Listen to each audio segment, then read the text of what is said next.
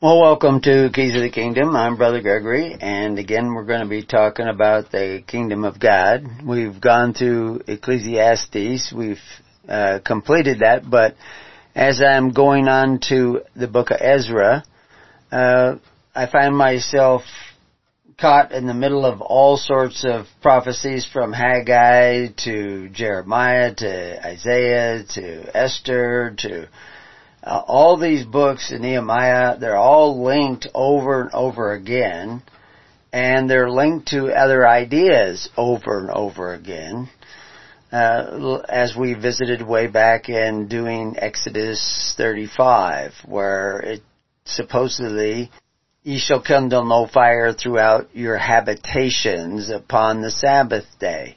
And I just listened to a ministry, Truth Ministries or some sort of name, trying to interpret that, and going back to the Talmud and some of that information, which is also, we have to go back to writings such as that, because somewhere along the line, actually many times throughout history, people have been steered the wrong way concerning what we call the sacred scriptures or the biblical text, to think a particular way when they're looking at these scriptures. Part of that is due to translations, part of it is due to interpretation, but ultimately it's because we're not really listening to the Holy Spirit. We're still eating of the tree of knowledge. So here I come along and going back to all these different commentaries on all these different books, and I make reference to those commentaries.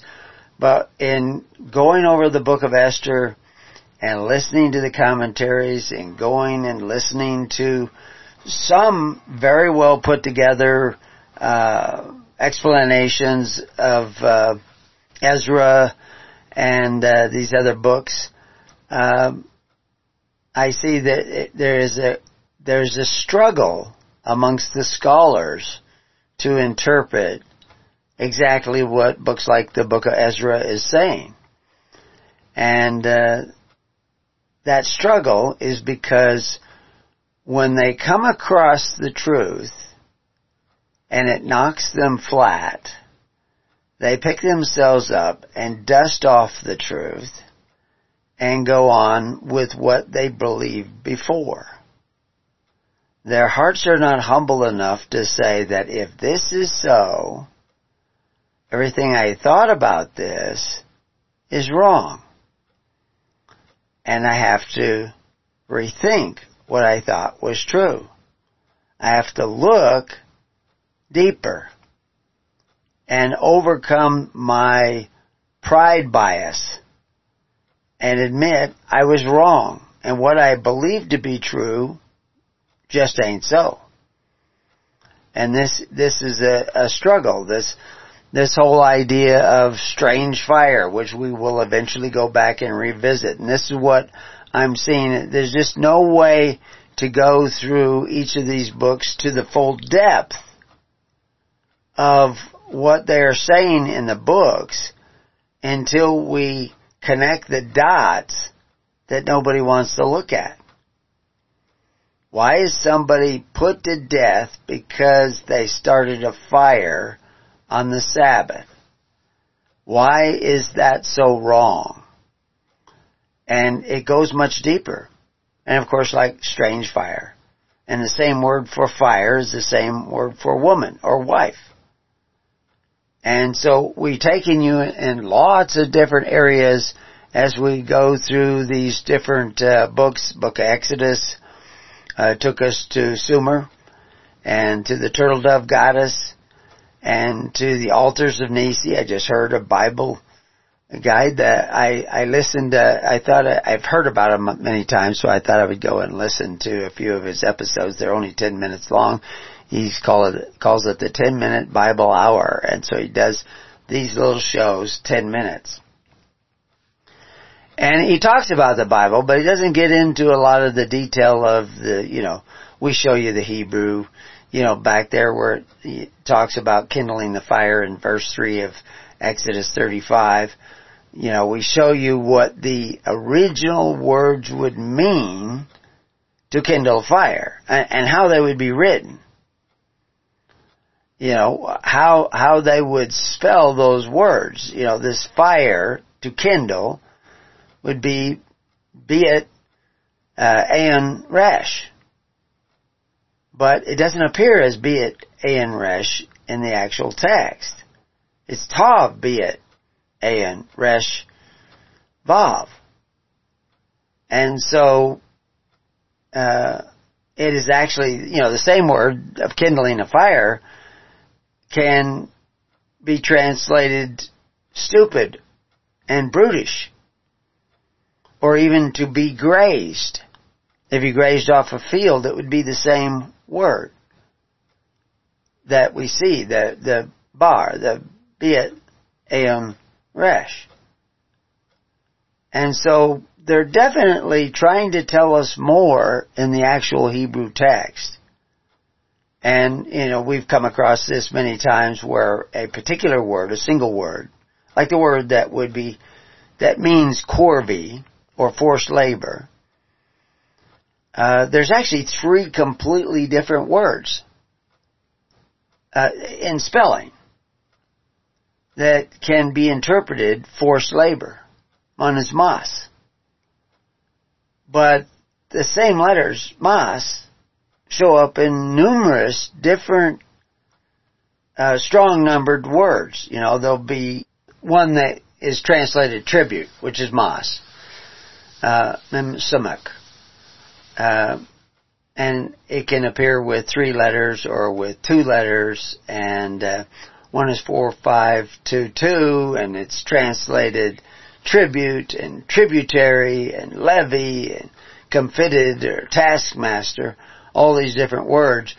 But it actually has to do with this corvee, this statutory labor, where a portion of your labor belongs to God. Well, there's another word that is given the number 5447 in the Hebrew, and it's sumak-biet-lamad. And it's translated burden or charge. But it really means very much the same thing. And you find it in ancient Akkadian scripts, and you find it in cuneiform writings. They found almost or more than 20,000 tablets in one of the archaeological excavations of some of these ancient cities that we will be visiting the history of when we go into the book of Ezra. These kings, Cyrus and Xerxes and Darius, they were conquerors of these cities, and they operated governments. And we've mentioned the Hammurabi codes. And the Hammurabi codes replaced what you might call the codes or the judgments of the Mari. Well, now we've found the cuneiform writings that chronicle the Mari. These, at least that's what they call it, the Mari tablets or documents, which are clay, and therefore many of them are virtually undamaged, not like a lot of the papyrus writings that have been, where we get little bits and pieces of it, and it looks like something redacted out of the government, because you can't read this part and you can't read that part because it's gone.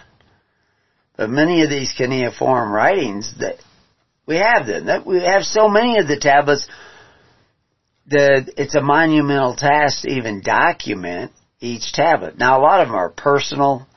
Some of them are letters. Some of them are administrative affairs. Some of them refer to trials. A lot of them refer to economics. And like they just came out with the new COLAs for Social Security, the cost of living adjustment, that have come out, and they're not going to be able to keep up with their inflation. They were delayed in coming out with them. So if you've been dependent upon Social Security and you think there's a fund, I just read somewhere where somebody was talking about, why am I not going to be able to get my benefits of Social Security when that money is put in my account? Well, it isn't in your account. You're under a delusion that you think you have a Social Security account that has the money that you've been paying in for years and years and years. No, there is no money in your account. You don't have an account. They take an accounting of you. The scribes of Social Security take an accounting of you, and they decide how much you're going to get.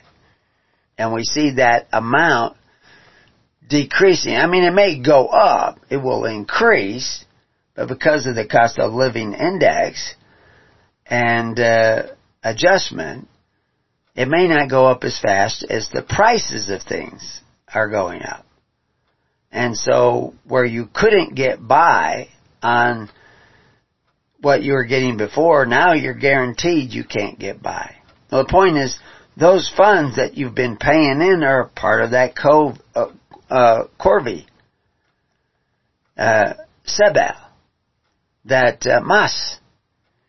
And there are other words, but we're not going to do the show entirely on that. But I'm putting together more and more information on that, because this is going to be a key element of understanding the biblical text that people do not want to look at.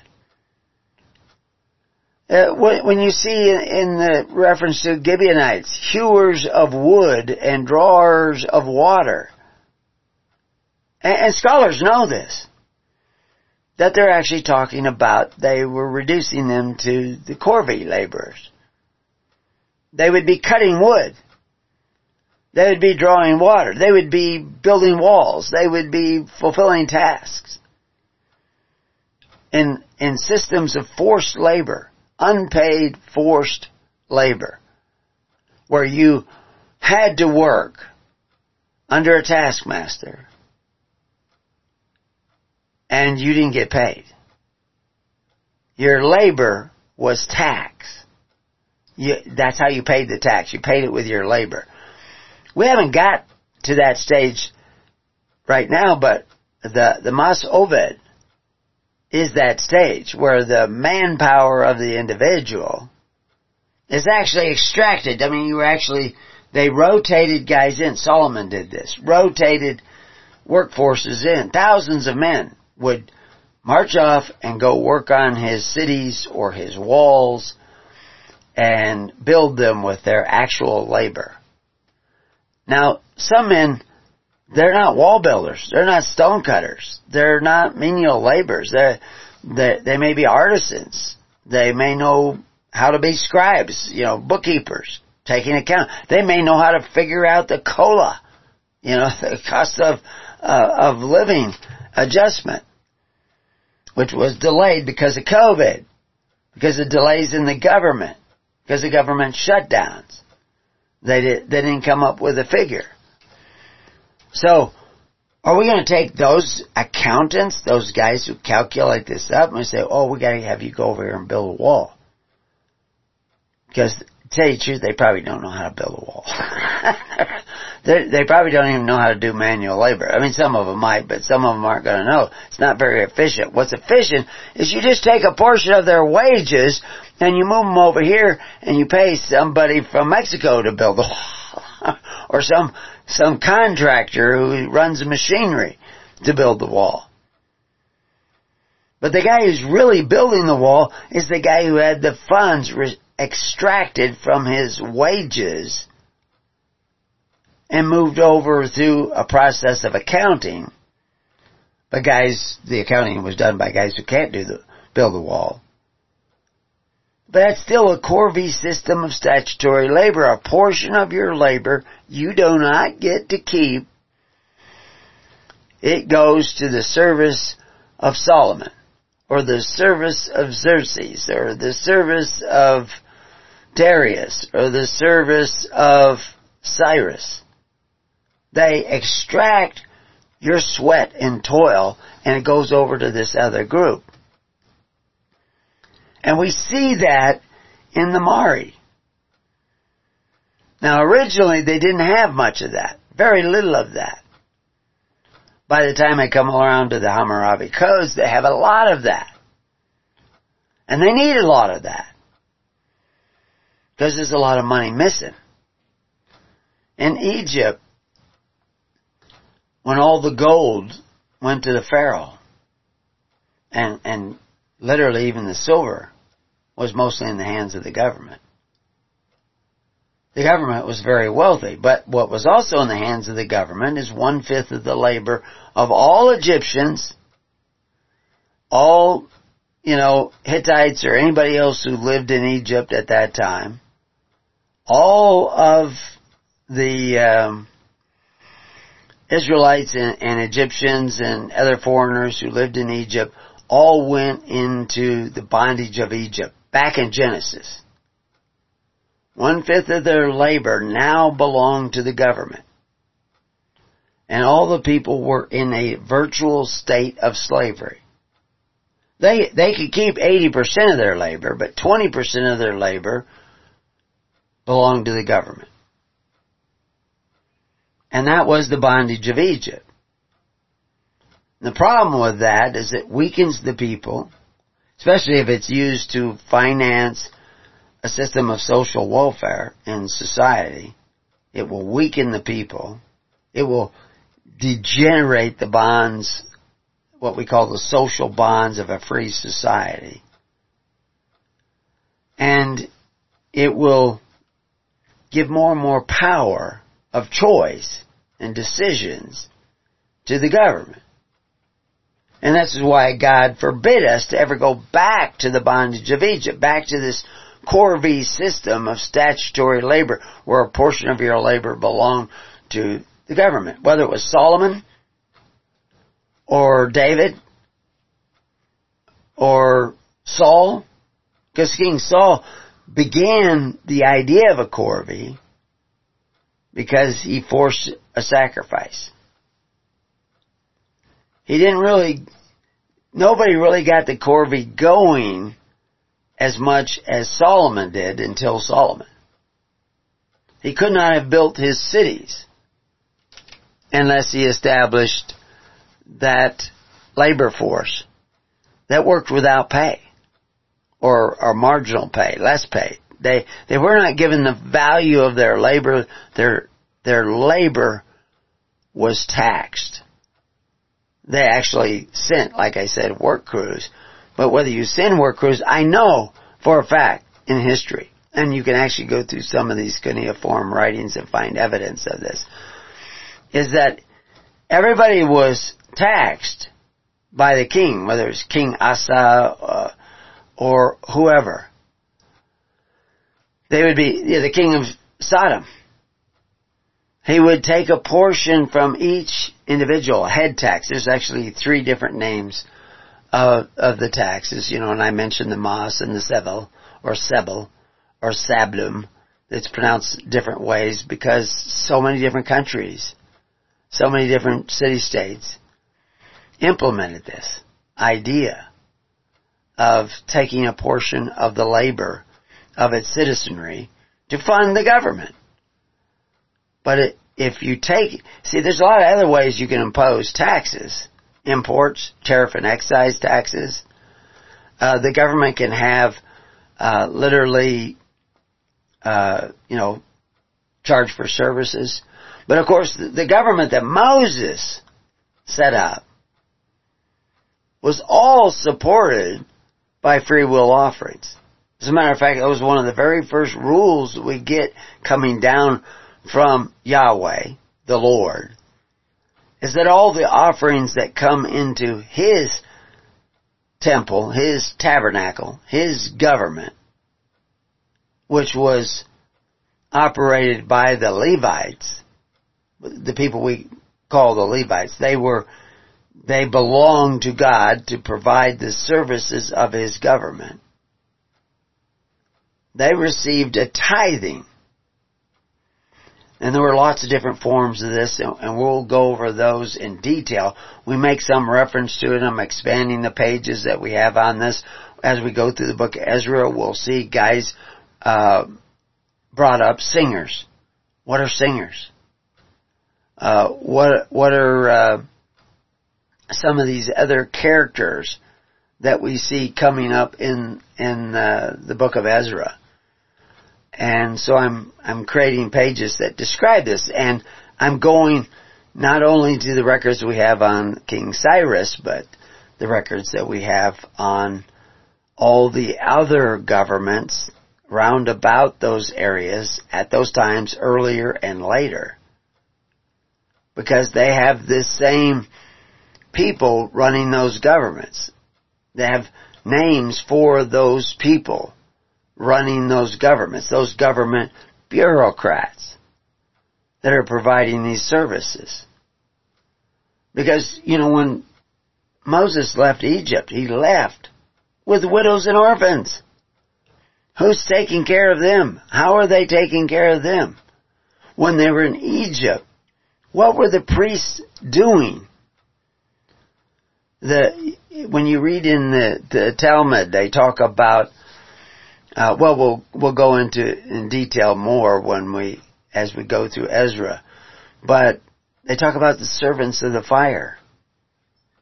But the same word for fire is the same word for woman or wife. So they're the servants of the woman. Who's the woman? The turtle dove goddess? Why is the goddesses of welfare in Sumer and Babylon and Ishtar, why are they all female? Because the females take care. They're the nurses. They're the caregivers. They're the ones who prepare the bread, grind the grain. As we saw when we were going through Ecclesiastes, it talked about the grinders not making much noise. Because there's not much grain to grind. Because there's not people working at that process or that part of sustaining the infrastructure of society. All these things are real and practical. I just had a conversation with somebody about graven images. And he doesn't get it. He thinks that it's about making statues with your hands. And then somehow bowing down and worshiping those statues. No, it goes much deeper. And if you want to go deeper, you have to look deeper. We'll be right back to Keys of the Kingdom.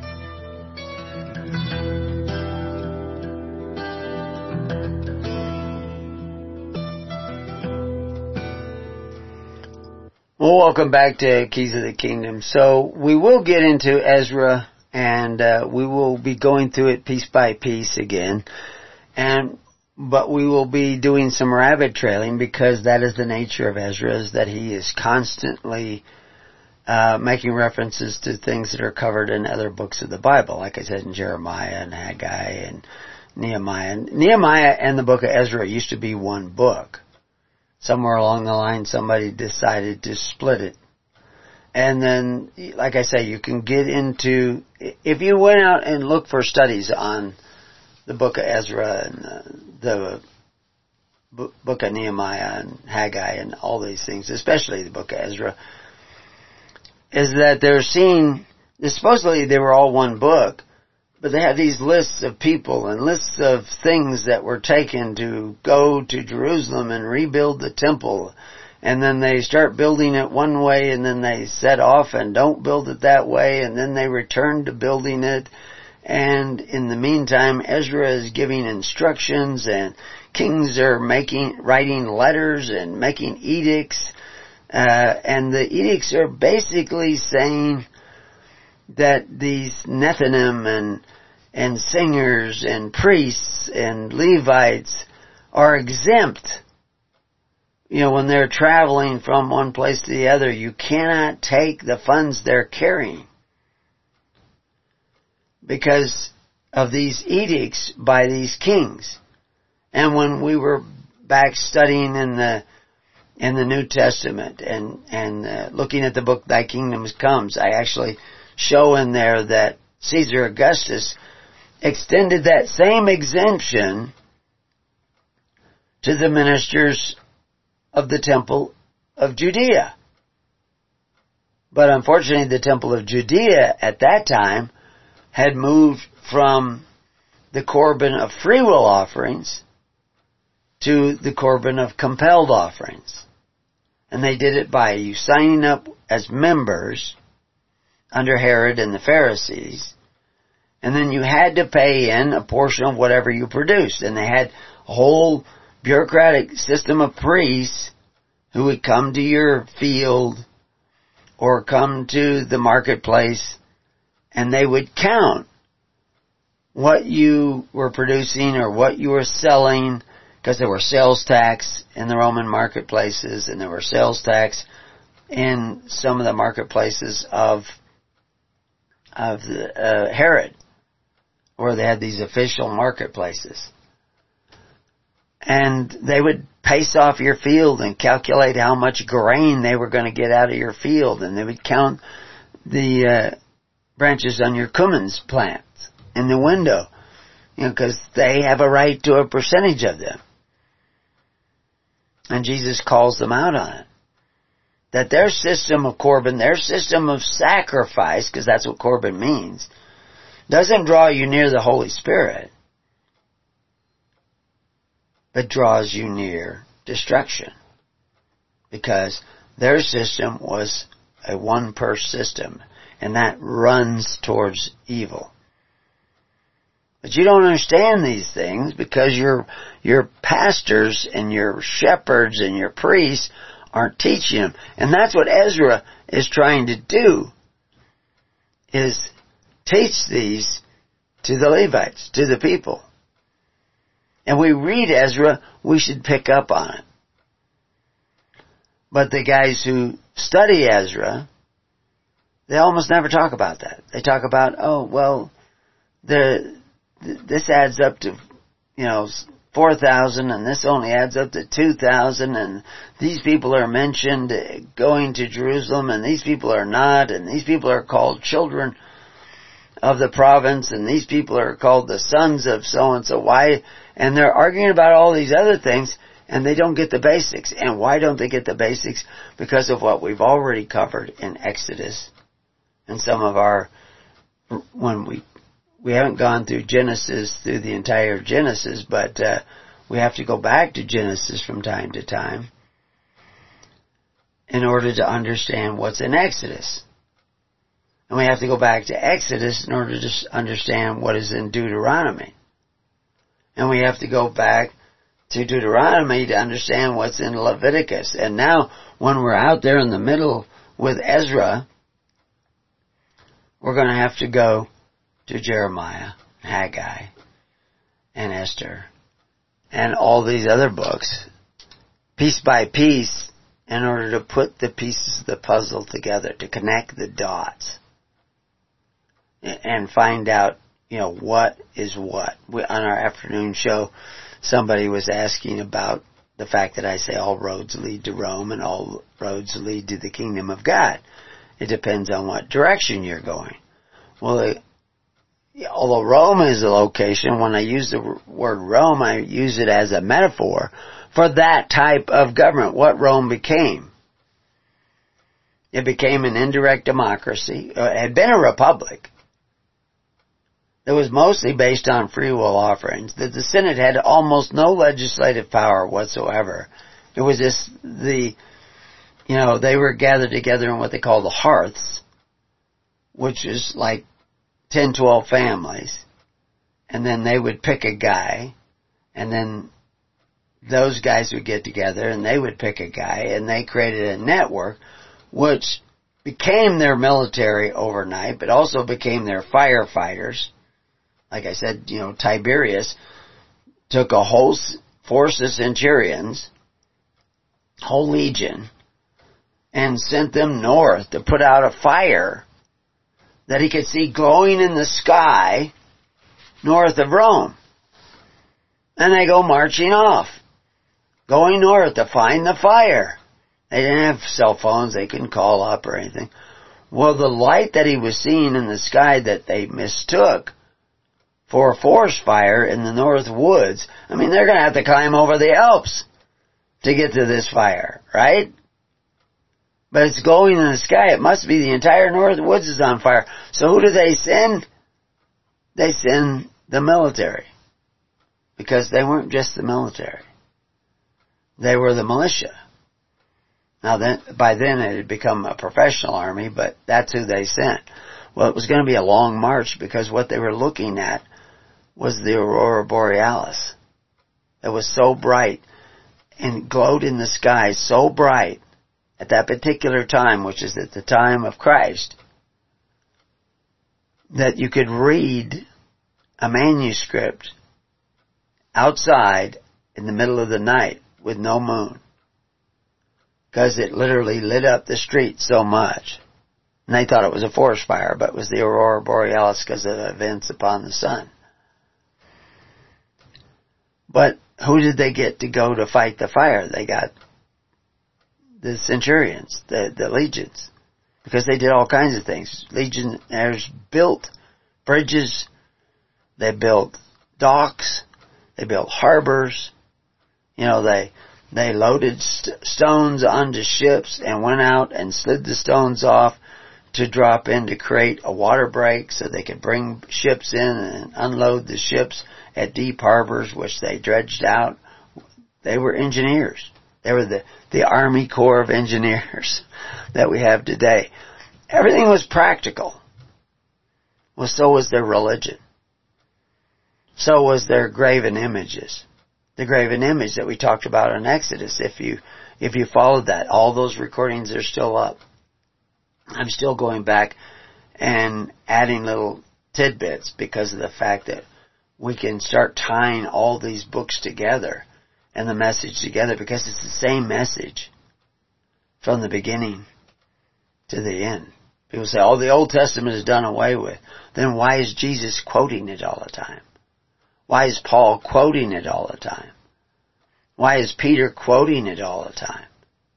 If I quote it, they say, oh, well, that's Old Testament. That's done away with. No, it's not done away with. What's done away with is the misunderstanding of the Old Testament. That's what the New Testament did. Because if you knew Moses, you would know Jesus Christ. Because Moses talked of the way of Jesus Christ. He was trying to teach the people the way of Jesus Christ. But people didn't learn the way. They learned a false way. And that's one of the things that we see in the book of Ezra, and the people writing about it, the Talmud, the Ignis Fatui of the Talmud, that they claim there's 10 new laws and orders, commands, that have come out of the book of Ezra that we need to follow. You know, and they list them off. I've been going through Ezra, I can't find out where'd they get that. Where'd they get that? But the more important question is, what are they misinterpreting? And they come up with these 10 laws. You know, the public must come together to read from the Sefer, the Torah, on Shabbat. They have to do this regularly. That's a new law that they say comes out of the book of Ezra that everybody has to do. Well, it's not bad to go and read from the Torah. What are you reading? Because when you're reading the Torah, the information first comes into your head. It's the tree of knowledge. What you're reading is knowledge. It is information. See, if we go all the way back to Genesis, then we see that the tree of knowledge is your mental capacity. It's your brain. You're the tree of knowledge. That brain stem and all those cells that you think with, you know.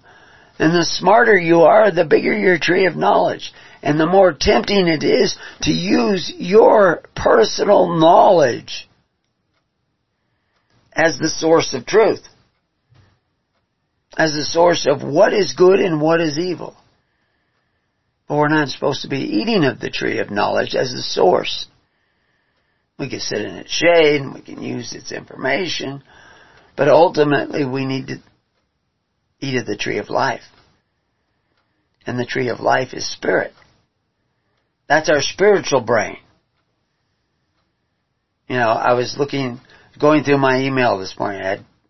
I because I've been working so hard on putting this Ezra together, and then that takes me to all these other books, I've neglected looking at my email. So I was trying to get caught up this morning. Well, it will take me hours to get caught up because people are writing me from all over the country and asking questions and wanting me to read stuff they send to me. And I try to. But I'm also getting phone calls. But this will wear me out the same as it would wear out Moses. And so the people organized in the tens, hundreds, and thousands. They were kind of organized that way already by Joshua, coming out of the bondage of Egypt. But that's what people have to do, is they have to organize that way. Ultimately, they have to learn to eat of the tree of life. That has to guide them in what is right and what is wrong, what is good and what is evil. Not the knowledge. I've said this many times. Mostly what I share with you in the form of knowledge and information is to help you set down the baggage you're carrying. Because to carry around everything you can get out of the tree of knowledge, you can put it on a USB now, but no, that tree of knowledge is a burden. It blocks you from the spiritual wisdom of the tree of knowledge. And that you need to not be going according to what information you have, but according to the Holy Spirit. But we can look at information to check. And this is what James is telling us. How do you know you're following the Holy Spirit? By what you do. Is what you do in conformity to what Christ said that we were supposed to do? Is it? And as I was going through the ignis fatui of the Talmud, telling me about all these different laws, the courts be open throughout the Jewish townships on Mondays and Thursdays. Of course, they didn't call them Mondays and Thursdays in those days. Those words come from Scandinavia. That woman would launder their clothes by Thursday due to the Sabbath. And these rules are going back to the same thing that we just mentioned in Exodus 35:3, that you couldn't kindle a fire on the Sabbath. And now people take it where you can't turn on a light switch, you can't turn off a light switch, you can't operate a motorized vehicle because every time that spark plug goes off in your vehicle, you're kindling a fire. So you can't drive anywhere in an internal combustion engine. That's the way they interpret it, not being able to kindle a fire. It has nothing to do with fire. It has nothing to do with cooking in your house, any more than the article we have on milk and meat has anything whatsoever to do with the milk of a goat and the meat of its kid. That you cannot boil a kid in its mother's milk. Those are metaphors. Now, there's a reason they use that metaphor, but the meaning of that metaphor is lost if you focus on the meat and the milk. You unmoor the metaphor from its meaning and make it a mindless ritual. So I'm not going to have time to go through all the ignis fatui, those 10 laws that somebody with way too much time on their hands thought up after reading the book of Ezra. It's just not the case. And I mentioned earlier, just before the break, that I just had a conversation with somebody. That I'm on a number of groups on Facebook, and it's my way of putting my finger on the pulse of society. And I have to break from my work, both the physical work and the mental work and the writing and the recordings and all that. I have to break from that and change paces and then come back to that. I can't just stay in here for 15 hours straight. I'll go crazy. So I shift over when I get some time and make responses to people who think they're seeking the kingdom of God and His righteousness, or they even think that they've already found His righteousness. And so somebody asked a question on one of these Facebook groups, that, he made the statement, don't make graven images of God and Jesus Christ, that's an idol and breaks the second commandment of Exodus 24. Verse 4. The problem is that graven images have nothing to do with statues. Yes, there are statues. But it isn't the statue that is the problem. It's the purpose and method and means and effect of what the statue represents. And we've gone through this when we went to the book of Exodus. So you can go back there and read Exodus 24, and you can read our article on graven images, and our article on idol and idols. What is idolatry? Paul talks about idolatry. But if the Old Testament is done away with, idolatry is okay now. No, Paul's still saying idolatry is bad. But Paul says covetousness is idolatry. He didn't say it is like idolatry. He says it is idolatry. Why would he say covetous has anything to do with making golden statues or silver statues? And how do you worship a statue? Does a statue need to have you bow down to it and serve it? So I responded, where were these statues of gold erected, that we see erected in many states as graven images, simply a pagan superstition? Or were they symbols of idolatry? If we read Colossians, we know that covetousness is idolatry. Are these golden statues symbols of covetousness, which is idolatry? According to the New Testament, for everybody who thinks the Old Testament is done away with. Or were they more than symbols, but a part of a one-purse system, an institution which returns the masses to the bondage of Egypt? Now, one purse is mentioned in Proverbs. One purse, consent, and let's all have one purse. Lurk privately for blood of the innocent. That ends up being a snare and a net, and we're captured in our own net if you have this one purse. You can go read our article on one purse to find out that in more detail, because we go through it step by step. But Jesus was against one purse. Because what is one purse but a treasury? And what's in the word Corban is translated in the New Testament as treasury. There's another word, a completely different word for treasury. But the word Corban shows up twice in the New Testament. There are other Greek words that are put. Corban is the Hebrew word for sacrifice. There are Greek words for sacrifice. So the word sacrifice shows up many times. But twice they use the Hebrew word in the Greek text for sacrifice. Once it referred to the Corban of the Pharisees, which is making the word of God to none effect, which is saying the sacrifice of the Pharisees is making the word of God to none effect. So then we have to look at what was the sacrifice of the Pharisees and where was it at? Well, the next time we see the word Corban, they don't translate it Corban. They don't translate it sacrifice. They translate it treasury, because that's where your sacrifice is. It's in the treasury. So it could be translated treasury.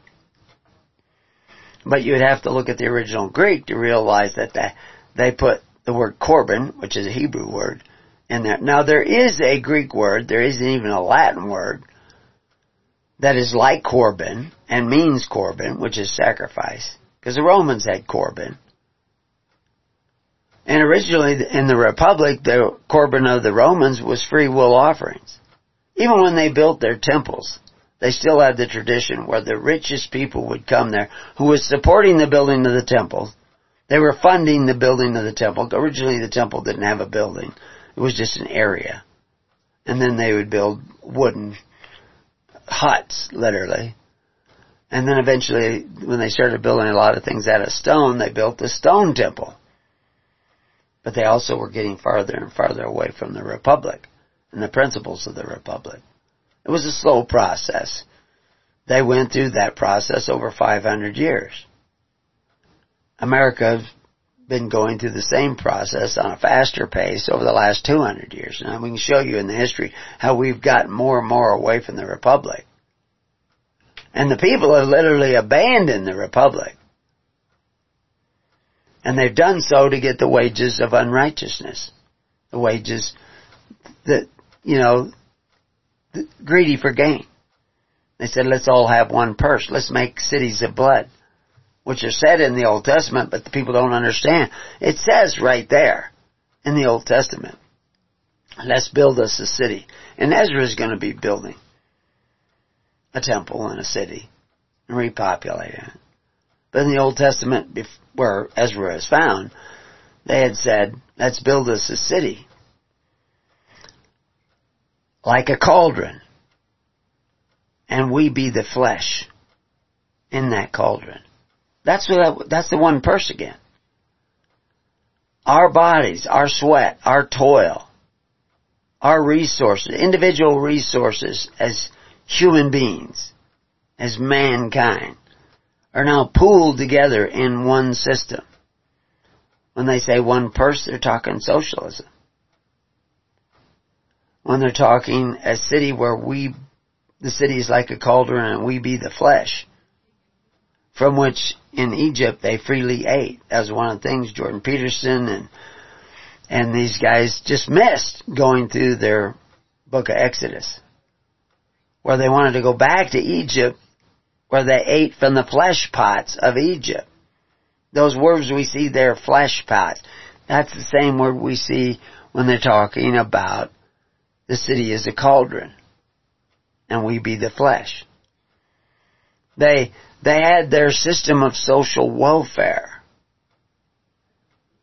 that was run by the priests of Egypt, of which Moses' brother was one of those priests, because he knew the arts of the temple. Somehow, maybe he was a Nethinim, maybe he was an actual priest. The Nethinim are servants of the priests.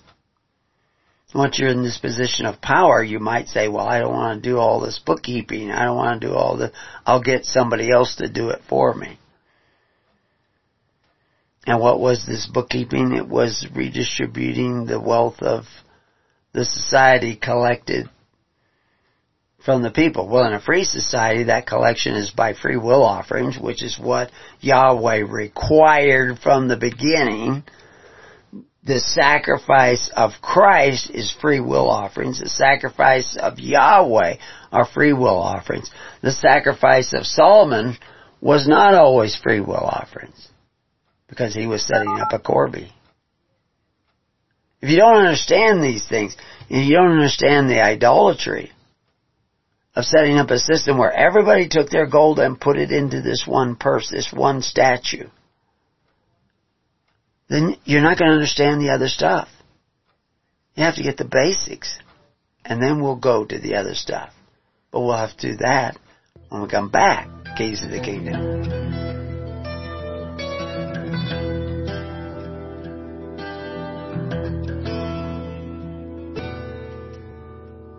Well, welcome back. So, it's very important before we get into Ezra, because we're going to be jumping all over the place. We're going to go through Ezra step by step, but we're going to be connecting the dots to all the other books. And in order to do that, we need to recognize what's a dot and what's not a dot. Now, that's a fly speck that somehow got into your thinking, and we're not going to be connecting that to anything because it doesn't mean anything, because it's not a part of anything, like those ignis fatui of the Talmud. And you know, I don't want to pick on the guys of the Talmud. Some of them might have been very sincere, but I could do the same thing with a lot of the early Protestant writers.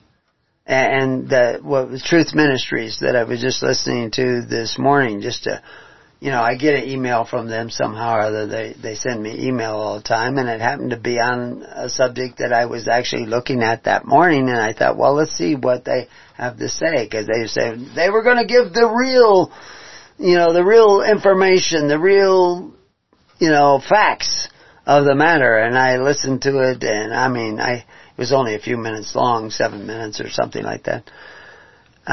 It was nonsense. Absolute, utter nonsense.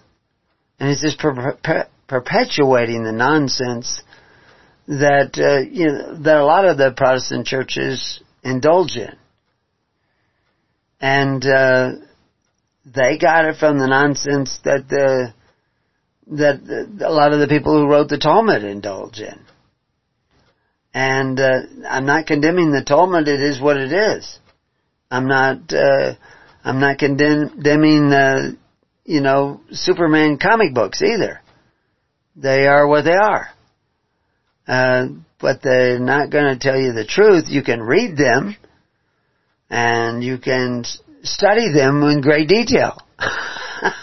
But it's only the Holy Spirit that's going to reveal the real truth to you. But all these things that they tell you about the Bible that you accept because you were a kid, or because that's what you wanted to believe, or you trusted somebody, or whatever reason, it cannot replace the Holy Spirit. And so we're going to constantly make reference to how do you get closer to the Holy Spirit, because one of the ways to get closer to the Holy Spirit, or draw the Holy Spirit close to you, is Corban. Because Corban is from a word that means to draw near. And in following the way, you will draw near, and part of the way of Christ was the Corban of Christ. We have an article on that, which is really about the first fruit offerings of Moses. That when they're out there in the wilderness, he demands all of a sudden first fruit offerings. You have to give the firstborn of everything. The first fruits. And, you know, that means your first fruit. Your firstborn son has to be given to the altar. Well, of course, you don't have to actually give your son on the altar like they do in these Moloch fires, because it's a metaphor. But it's an old, ancient metaphor. And you can redeem them with a lamb. First donkey. Why weren't they burning up the donkeys, the firstborn donkey of your donkeys? They were to give that as the first fruits. But they could redeem the donkey with a lamb. And of course, they're not going to bring in a 15-pound newborn lamb. They're going to grow up that lamb, and when it's butcher weight, at 100 pounds or 120 pounds, 120 pounds today, back then they might have been a little bit lighter weight, then it goes to the sacrifice, because it's marked as the firstborn. And it goes to the sacrifice to do what? Pile it on the stones and burn it up. That's what we're told about the Old Testament. But that interpretation was done away with by Christ. Same as the interpretation that we were to build temples made of stones. Very clear in the New Testament. He's saying we're building a temple without stones. And we're going to see that in Ezra. When they start to build the temple with stones, the old men wept. Because they knew that we're going the wrong direction here. We're not going the right way. We're not going to be creating the social bonds of a free system of a republic. We're going to be distracted by this stone temple and the effort we put into it. And the effort will become a corvee, where you're literally compelling people to build your temple. A corvee is forced labor. Any forced labor system is a form of servitude. So it's a form of bondage, a form of being a bondsman. And it is leaven. Because we also studied, and when we studied Exodus, and we can go read our article on leaven, that leaven is cruelty. And it is cruel to take away the right of a man to choose how he will work today. That he has to go and work for you. He has to sweat the first 4 hours of his workday. Because I guess 8 hours is the workday. I haven't seen an 8-hour workday in a long time. But to me, 8 hours is the first half of the workday. But take that labor from that man. That's leaven. That's cruelty. Unless it is freely given, it's not worthy of the altars of Yahweh. It's not worthy of the altars of Christ. It is not the Corban of Christ unless it is free will, unless it is charity. Paul says that, New Testament. So anyway, I wrote to this group and talking about the gold in the statue was a reserve fund. And we know this from our studies that in all the Greek city-states where they had golden statues, the statues were referred to as reserve funds. They also had, in their same temples, they had treasuries. And we explain all that. We show that in historical documents. We even quoted some of the Mari, some of the cuneiform writings that they, of course, when I first started looking at some of those early writings, they hadn't excavated so many. They started with like a few thousand, I think, not even that. I mean, when they first came across them, but they've uncovered quite a few since then. The last number I heard was somewhere around 20,000 that I can remember, but I think the number is actually closer to 30,000 now, because they've uncovered them in multiple places. And it's a wealth of information. But you can go through that and not get it if you don't understand the basics, that these are systems of society, legal systems, social welfare systems, to take care of the needy of society, to create bonds between the people so they stick together when the enemy attacks, when armies come over the hill, when the Chinese invade, or whatever. Or when there's a fire in the north woods, that you have to have a way of coming together to fight that fire. Even if you find out it's not really a fire, but it's the aurora borealis, which may cause global warming because of the events on the sun, which is actually where most of your global warming comes from, which isn't really there isn't really global warming. Things have been cooling. They've never met their temperature estimations, the same as they never met their COVID estimations. They had to change the way in which they counted COVID deaths in order to come even minutely close to what they originally predicted. We talked about that just a week ago. In this county, the doctors at the hospital were ordering body bags because they thought there would be 300 people dead from COVID the first month of the pandemic in this county. There's only 8,000 people in this county. And it's spread out. We invented social distancing because we're a long ways from our neighbors. It used to be a joke that if you can see your neighbor's house from your front step, he lives too close. Or, if your neighbor's kids can make it to your house on foot by lunchtime, they live too close, because distance is a big thing. Of course, that's just a joke. But the reality is that we didn't have 3 COVID deaths the whole time. we had more deaths from shots, from people getting shot, dying within 72 hours, than we had from COVID deaths. If you calculate the deaths based on the way that and even those people who died supposedly of COVID, they had numerous morbidities and were extremely aged at the time, and probably got the shot as well. So it's difficult to tell. But if you don't understand these things, you can be led by fear to go the wrong way. And so the idea of understanding graven images is going to be absolutely essential. The golden calf. When I wrote this to that group, explaining that, and I gave them the link at Preparing You to our article on graven images, which you can go look up, or you can go to Exodus 20, and where that we talk about the graven images, and then that will link you to these other articles.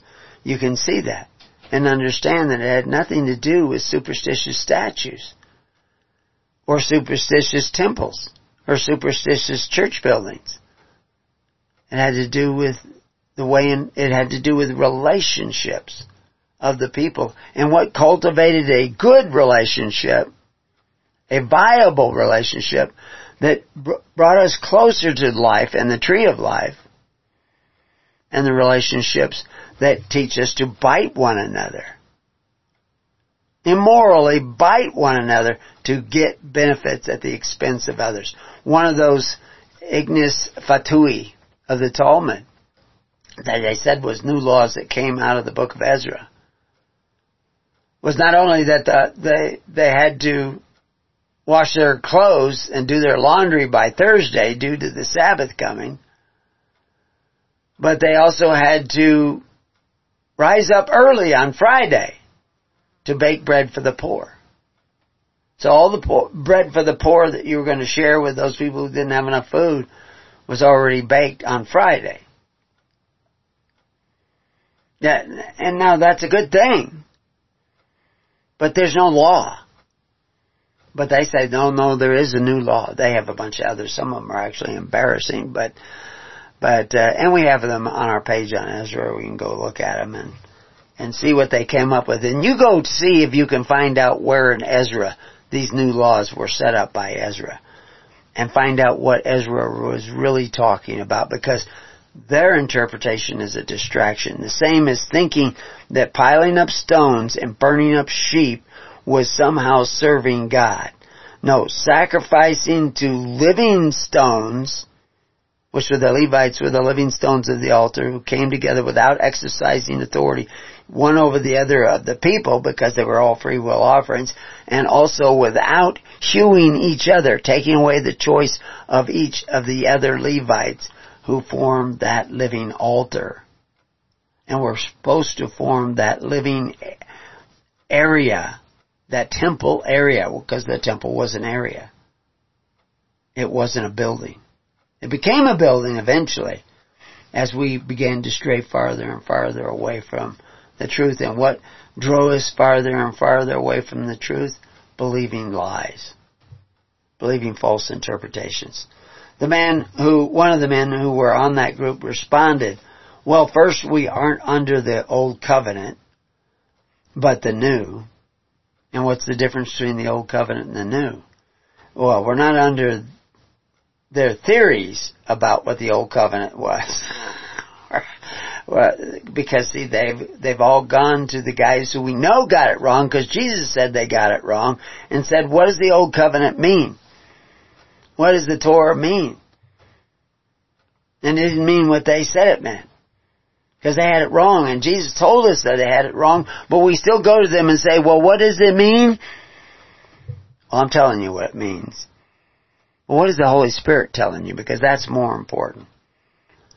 And he goes on to say, and besides, the command about making graven images applies to making images of false gods, to worship those gods.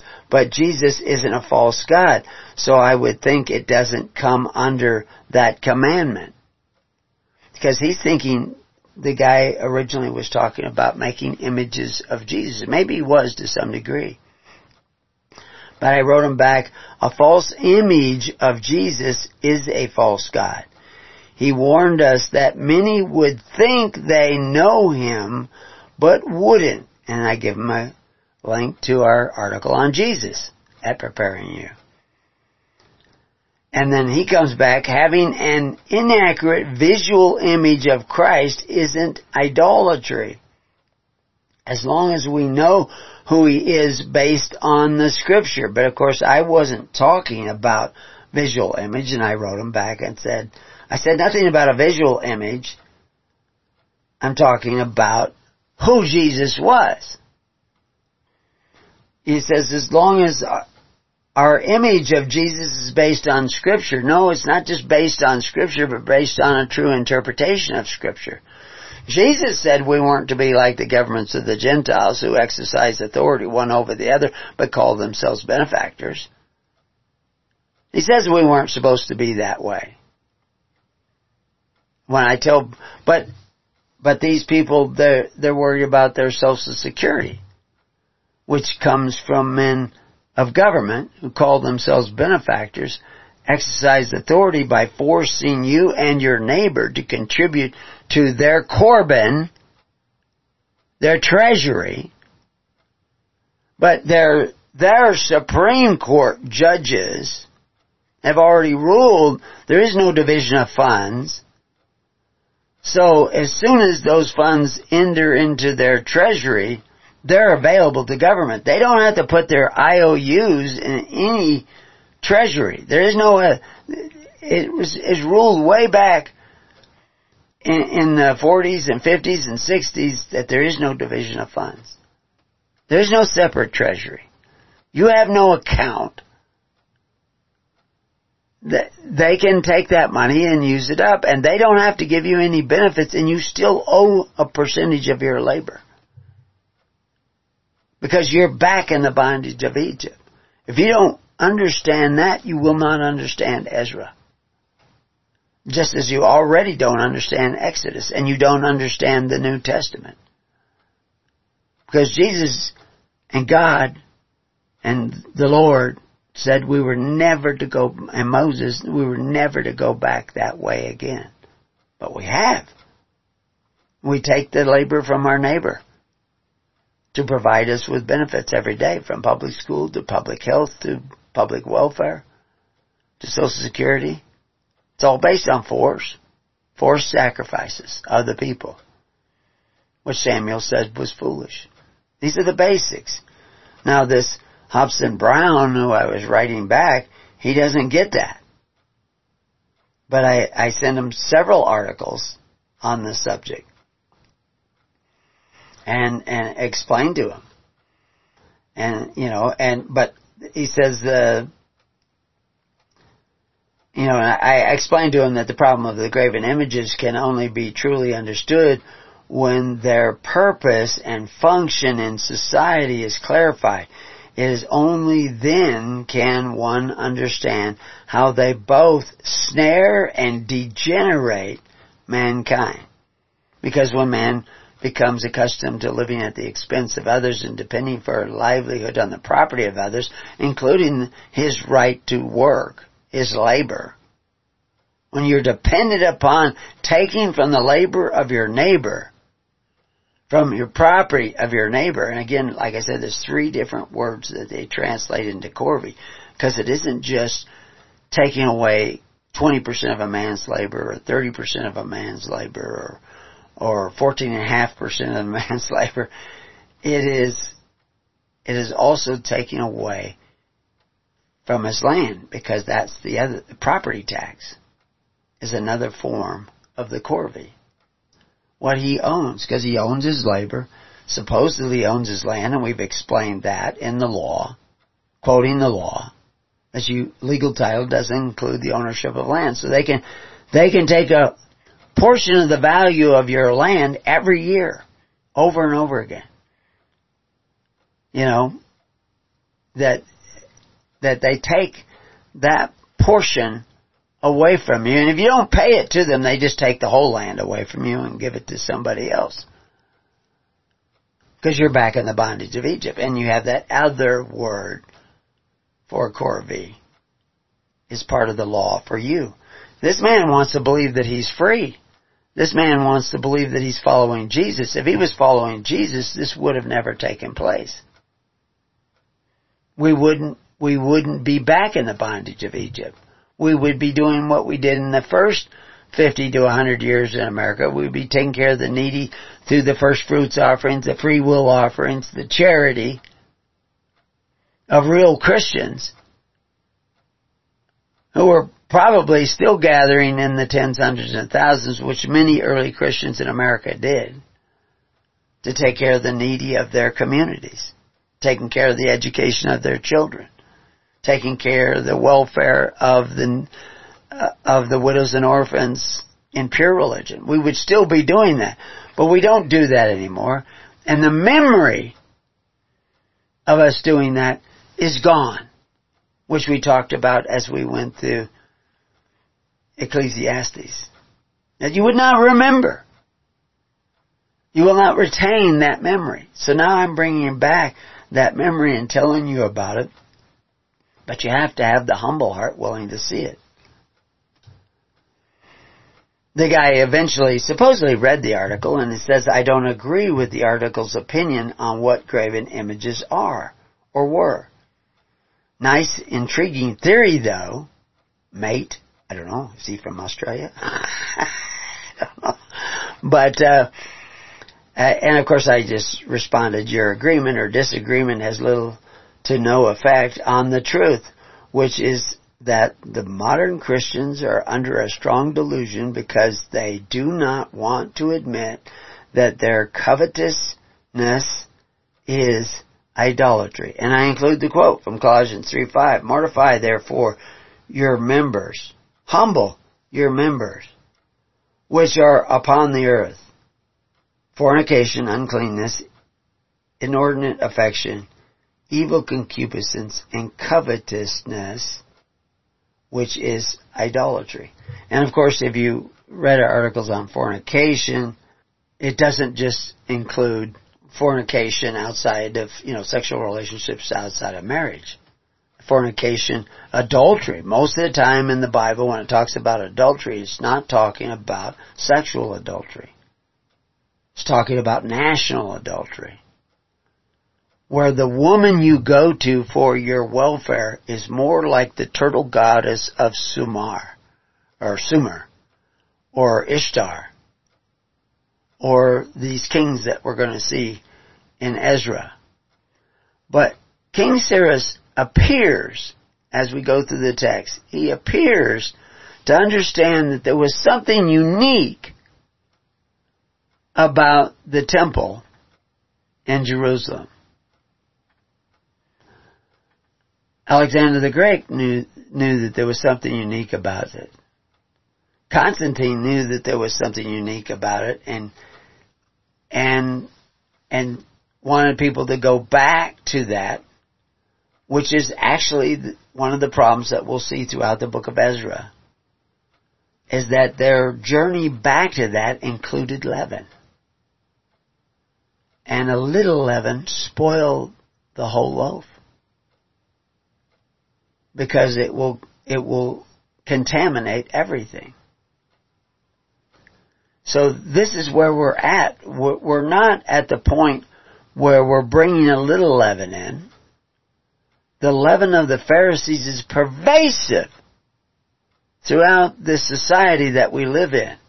Hobson Brown doesn't want to see that. Because it says right there, covetousness, which is idolatry. And he doesn't want to see it.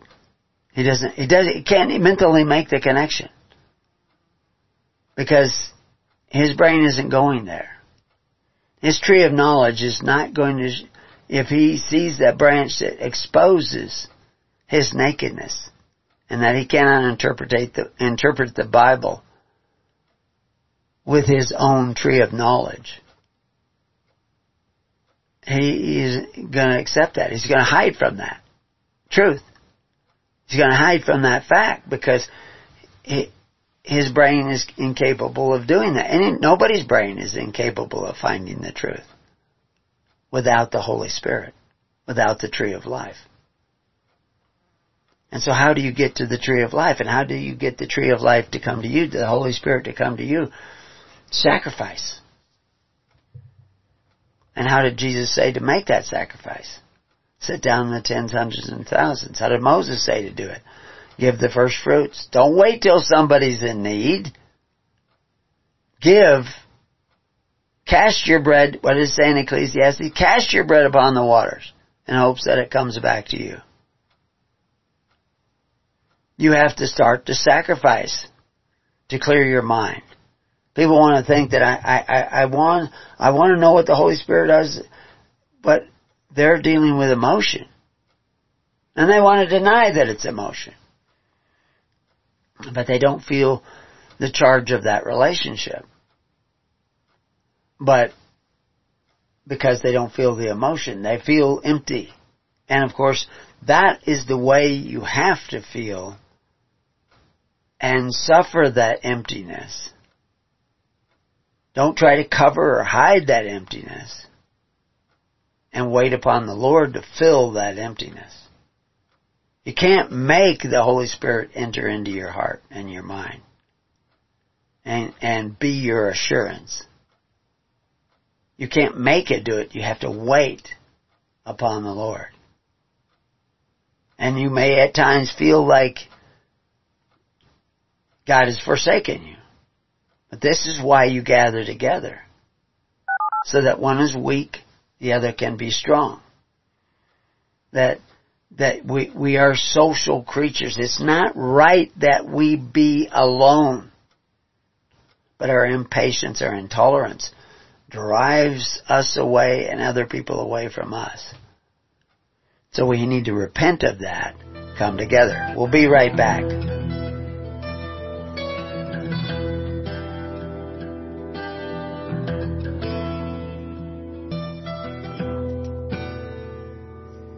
So welcome back to Keys of the Kingdom. So one of the things that I was going to share with you, I was just noticing that there's a particular word that is in the Hebrew that is used to describe, well, there's actually 3 different words that are used in the Hebrew to describe a certain tax that is placed on the people.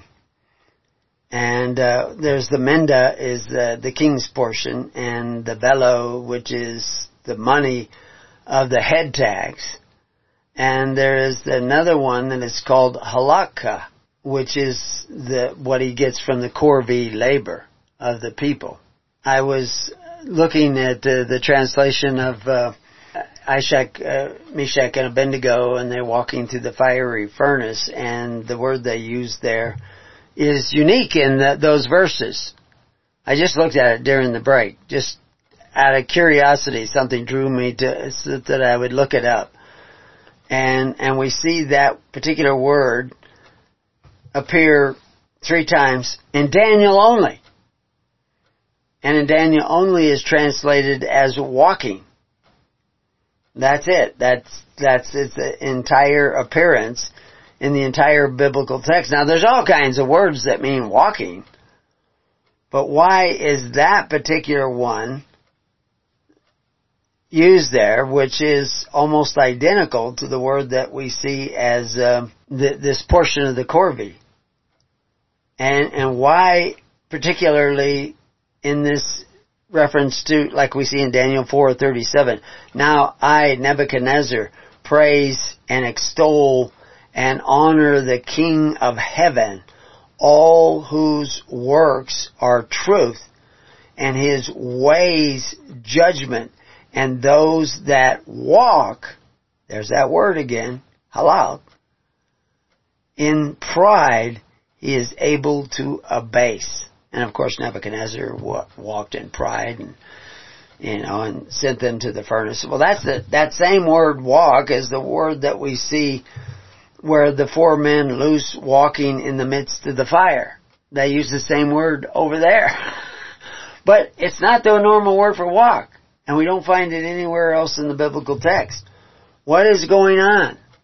Well, we'll be exploring some of that because going to Ezra is going to take us into Daniel, as well as all the other books that I've been mentioning.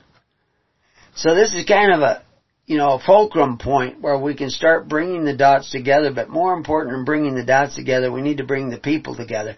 And those people need to come together in faith, hope, and charity and start living like the early church, living like early Israel, where they began to create a social welfare system entirely based on free will offerings. Free will offerings in the Old Testament, charity in the New, they both mean the same. Because the Old Testament is talking about the message of the New Testament. But Jesus is properly interpreting the Old Testament, which is why he was not impressed with the stone temple. He was going to build a temple made without hands, a living stones. And that's what you need to do. And you have just enough time to do it. So, anyway, in talking to Mr. Hobson Brown, I was seeing that, he wasn't getting it, and of course I'm sharing with it. But he comes back with, that I was being cute. He actually says, it's cute. You think that the article is truth. No, the article is my opinion, which I eventually write to him. Yes, it has a bit of truth sprinkled through it, but isn't truth at all. False teaching. Now, I do agree that there are modern Christians that are deceived in many areas, but not him. But Jesus said this would be, but they are his children for eternity. Well, Jesus has a parable about a child who says he's going to do what his father asks him, but then he changes his mind and doesn't do it.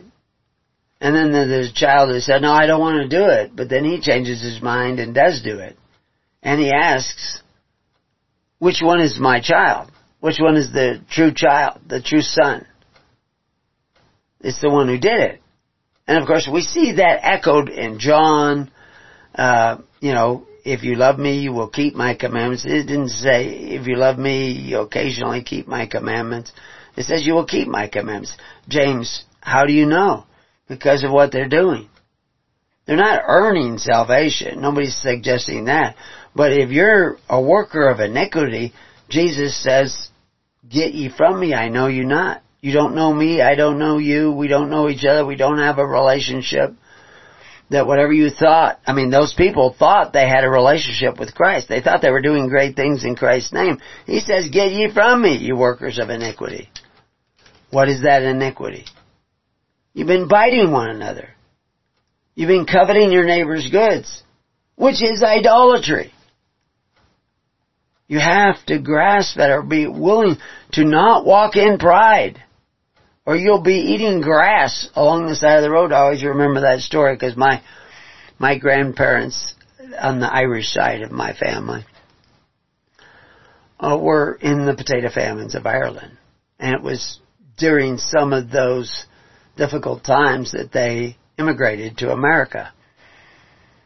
They worked in, they immigrated off the farms and worked in a quarry, stone quarry, and then they saved up their money and eventually immigrated to America.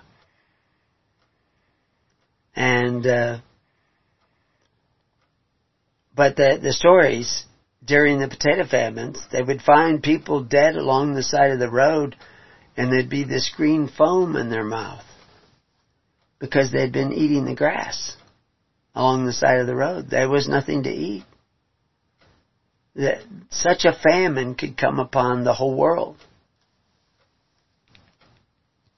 You need to repent now before, like Nebuchadnezzar, because I don't think it'll take 7 years of wandering in the desert. Now, of course, I'm mentioning Nebuchadnezzar because that's an important part of the story of Ezra.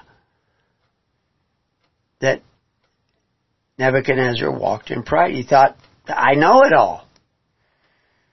What I say was right. I have the truth.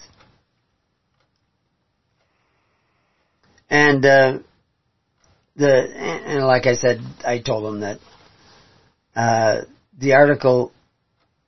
I never said the article was the truth. I think the truth is the truth. The article is my opinion about what the truth is. And ultimately, he admitted that I said not all claimed as truth in the article is truth. Well, the article isn't claiming that all is the truth. It's an opinion of trying to find the truth. But I asked him, I said, but you haven't told me what's not true. The article's laid out there, and we're talking the Graven image article. There are other articles that I shared with him.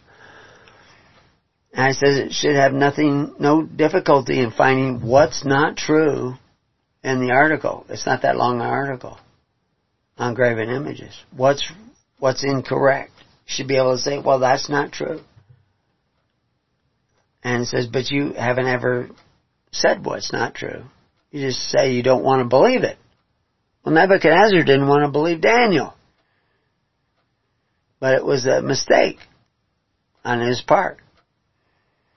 And I have not heard from him. Anyway, he can't tell me what's not true. So, everybody out there, you need to sit down in the tens, hundreds, and thousands, like Christ commanded His disciples to make the people do. You need to cast your bread upon the waters. You need to you need to start thinking about how can I help build the relationships with one another, because that's how you build the relationships with God. Is that you cast your bread upon the waters in hopes that it will come back to you. That's the sacrifice that's going to draw the Holy Spirit to you. Yes, and people are right. The Holy Spirit is not an emotional experience. As a matter of fact, it's absolutely devoid of emotion. Because what you will find is that the way you get rid of fear and anxiety now is distraction. Emotional distraction, stimulation of endorphins, etc., etc. We've talked about this before.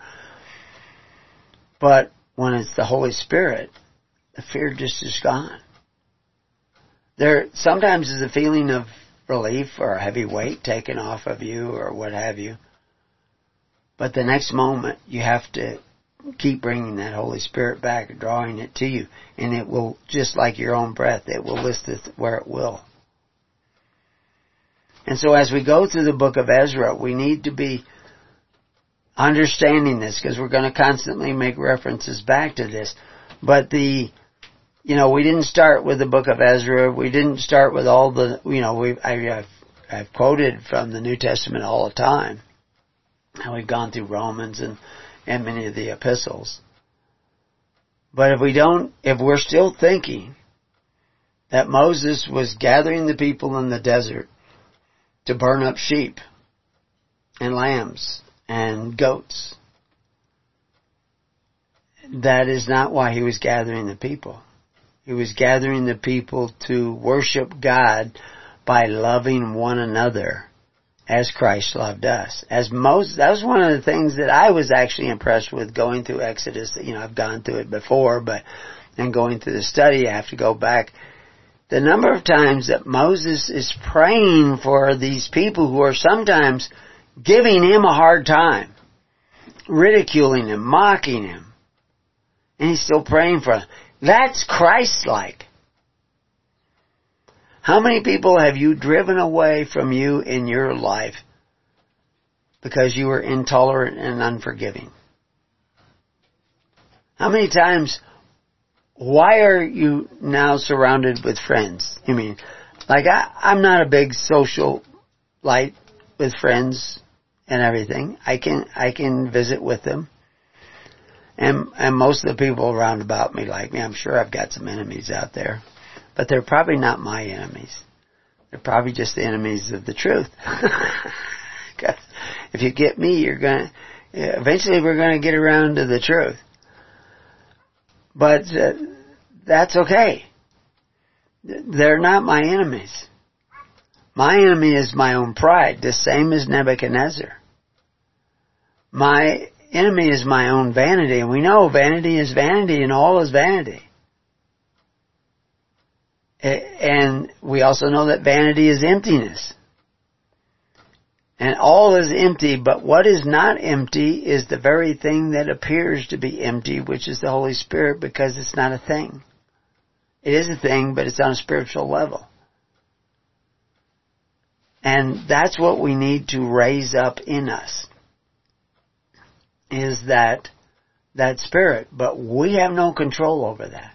The same as Hobson Brown has no control over what is true and what is not true. Or I have no control over what is true and not true.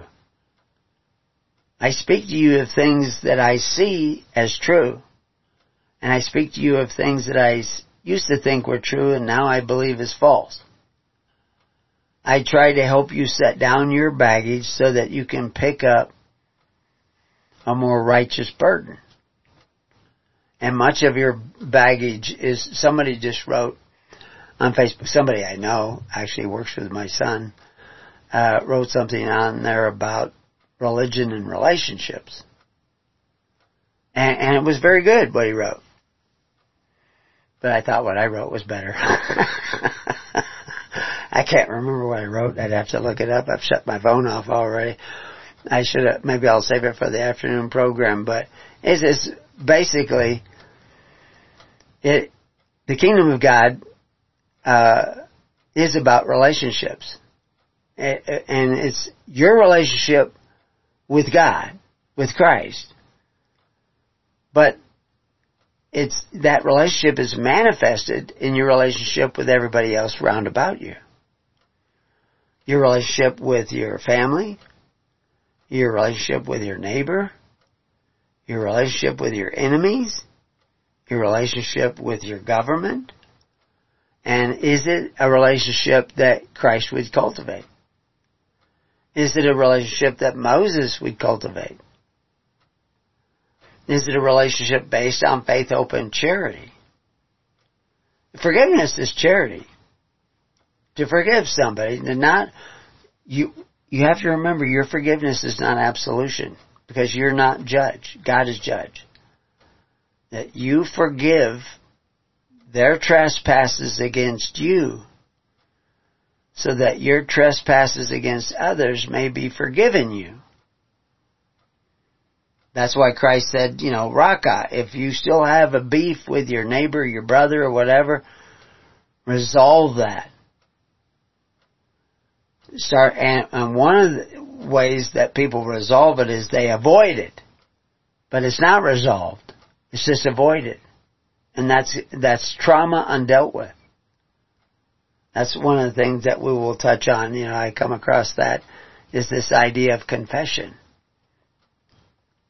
Confession is just admitting that you've done wrong. And that was the problem with Adam and Eve way back there in the garden. They knew they did wrong right away when they ate of the tree of the knowledge of good and evil. Tried to decide for themselves what was good and evil with their own brains, their own minds, their own fleshly thinking. They fell more to the flesh and fell away from the Spirit. The first thing they did is deny it and hide from it. Not accept the blame for what they did. They didn't, that in order to confess what they did wrong, God had to call them out. What have you done? They didn't run to God and confess we screwed up. They hid from God. And that's why we're in the problem that we're in today. Mr. Hobson is still hiding from the truth. Maybe he's not. Maybe he's mulling it over. As I speak about him, I'm praying about him. He hasn't responded now. It's been quite a while. Is he going back and reading the article trying to find out what's not true? Because it definitely disagrees with what he believed when he began to read it. But find where it's not true. Go do your study, do your homework. Find out where it's not true. So we're giving you lots and lots of tidbits. Lots and lots of pieces of the puzzle. The dots of the kingdom of God. But where you're really going to learn to put those dots together is to realize that you're one of those dots. You're one of those 144 million dots of light. Points of light. And if there's any light in you, you need to share it with others. You need to gather together to do that. And so we have the Burning Bush Festival coming up this first weekend of September. And people are welcome to come out. If you're coming out, let us know. If you're going to be here, let us know. And it's a camping event. I mean, you might find some room in the motel. You probably won't find much room in the RV park, but we can find you a place to park. We can find you a place to put up a tent. We have that kind of positions available. But you're welcome to come. You know, there are people coming before the weekend, and there are people wanting to stay longer. But it's kind of right now it's the estimate of our Feast of Tabernacles. We have it at this particular time every year because it's more convenient for people. We live in the high desert, and we have it late in like October or something. People may have to drive back a long way. We've had people come all the way from Australia. We have had people coming all the way from New York. We have people coming from California. If people are going to fly into Bend or the Redmond Bend Airport, we can maybe pick you up, coordinate with us on the network at hisholychurch.org or preparingyou.com. Don't write me. Get on the network, which is an email group, and tell them, I can't coordinate for all these people. I can do what I can, but we have to start doing it through the network.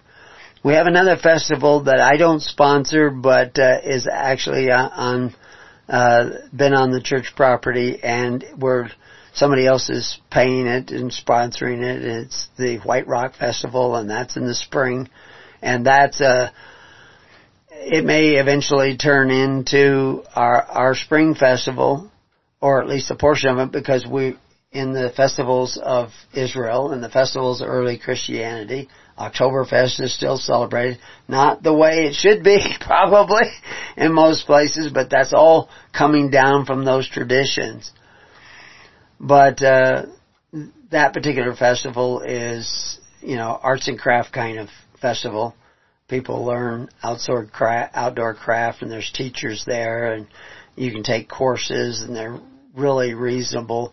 And we can, now that sells tickets if you want to camp, and the mobile kitchen that provides meals and stuff like that. You will have to buy the ticket to get the meals and stuff, but that's what finances the event. But we can have an event around that is solely church event, and combine them, because that's what the early Israelites did. One of the early times where we were gathering, somebody who thought they knew the Bible was saying, no, we can only have people that are a part of the church and all this stuff. And it tells you right in the Bible that those festivals, you were supposed to invite the people round about you. Because Israel and Christianity are to be priests to all nations. And that's another topic that we will cover as we go through Ezra. What's a priest? What's his duties? We just talked today about graven images. And we have recordings already in detail explanation of that on the page on graven images. And our study on Exodus. But what's a priest? What's a Nethinim? What's a singer? What's a porter of the temple? What are they supposed to do, and what are they not supposed to do? Because the porters of the temple at the time of Christ were fired by Christ. We called them money changers, because they were doing what they were not to do. There was leaven in what they were doing. There was cruelty and oppression in what they were doing, because they had turned a system based on charity and free will offerings into a system based on force. Modern America has done this. Modern Australia has done this. New Zealand has done this. England has done it. France has done it. China has done it. Some to greater extents, and we see more persecution and death in these places. Venezuela is trying to do it. They're the one purse. They are the cauldron. They are the flesh in that cauldron. And they depend upon men who exercise authority one over the other to provide them with their daily bread. They're not praying to the Father in heaven for their daily bread. They're praying to the Father of Venezuela, or their Father of England, or their Father of Canada for their daily bread. And they don't know that the degeneration of the masses has taken place. And the strain, the apostasy of the church has already taken place. They don't want to see that. I can understand that why they don't want to see that. But if you're going to be alone in the fiery furnace, you're going to be out there in the fields, running around on all fours, eating grass. I don't want to preach a gospel of fear, but this is what they're telling. Nebuchadnezzar realized the pride is destructive. Humility. This is why Christ talks about humility. We have to realize how wrong we were and turn around and go the other way. So, join the network. Join the living network by joining a congregation. And nobody's expecting your minister to be a saint, but nobody expects you to be a saint. But everybody has to repent and start caring about others as much as they care about themselves. That's our goal. That's our task, because that will open us up to the Holy Spirit. And until then, all I can say is peace upon your house, and may God be with you. God bless.